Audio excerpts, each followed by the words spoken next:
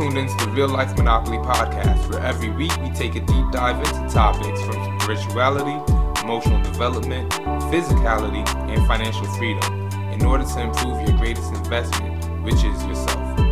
Life is meant to be lived in abundance, which is only achieved by adding value, solving problems, and forming genuine connections with others. The most authentic way of doing this is by being vulnerable and completely honest when sharing our individual perceptions.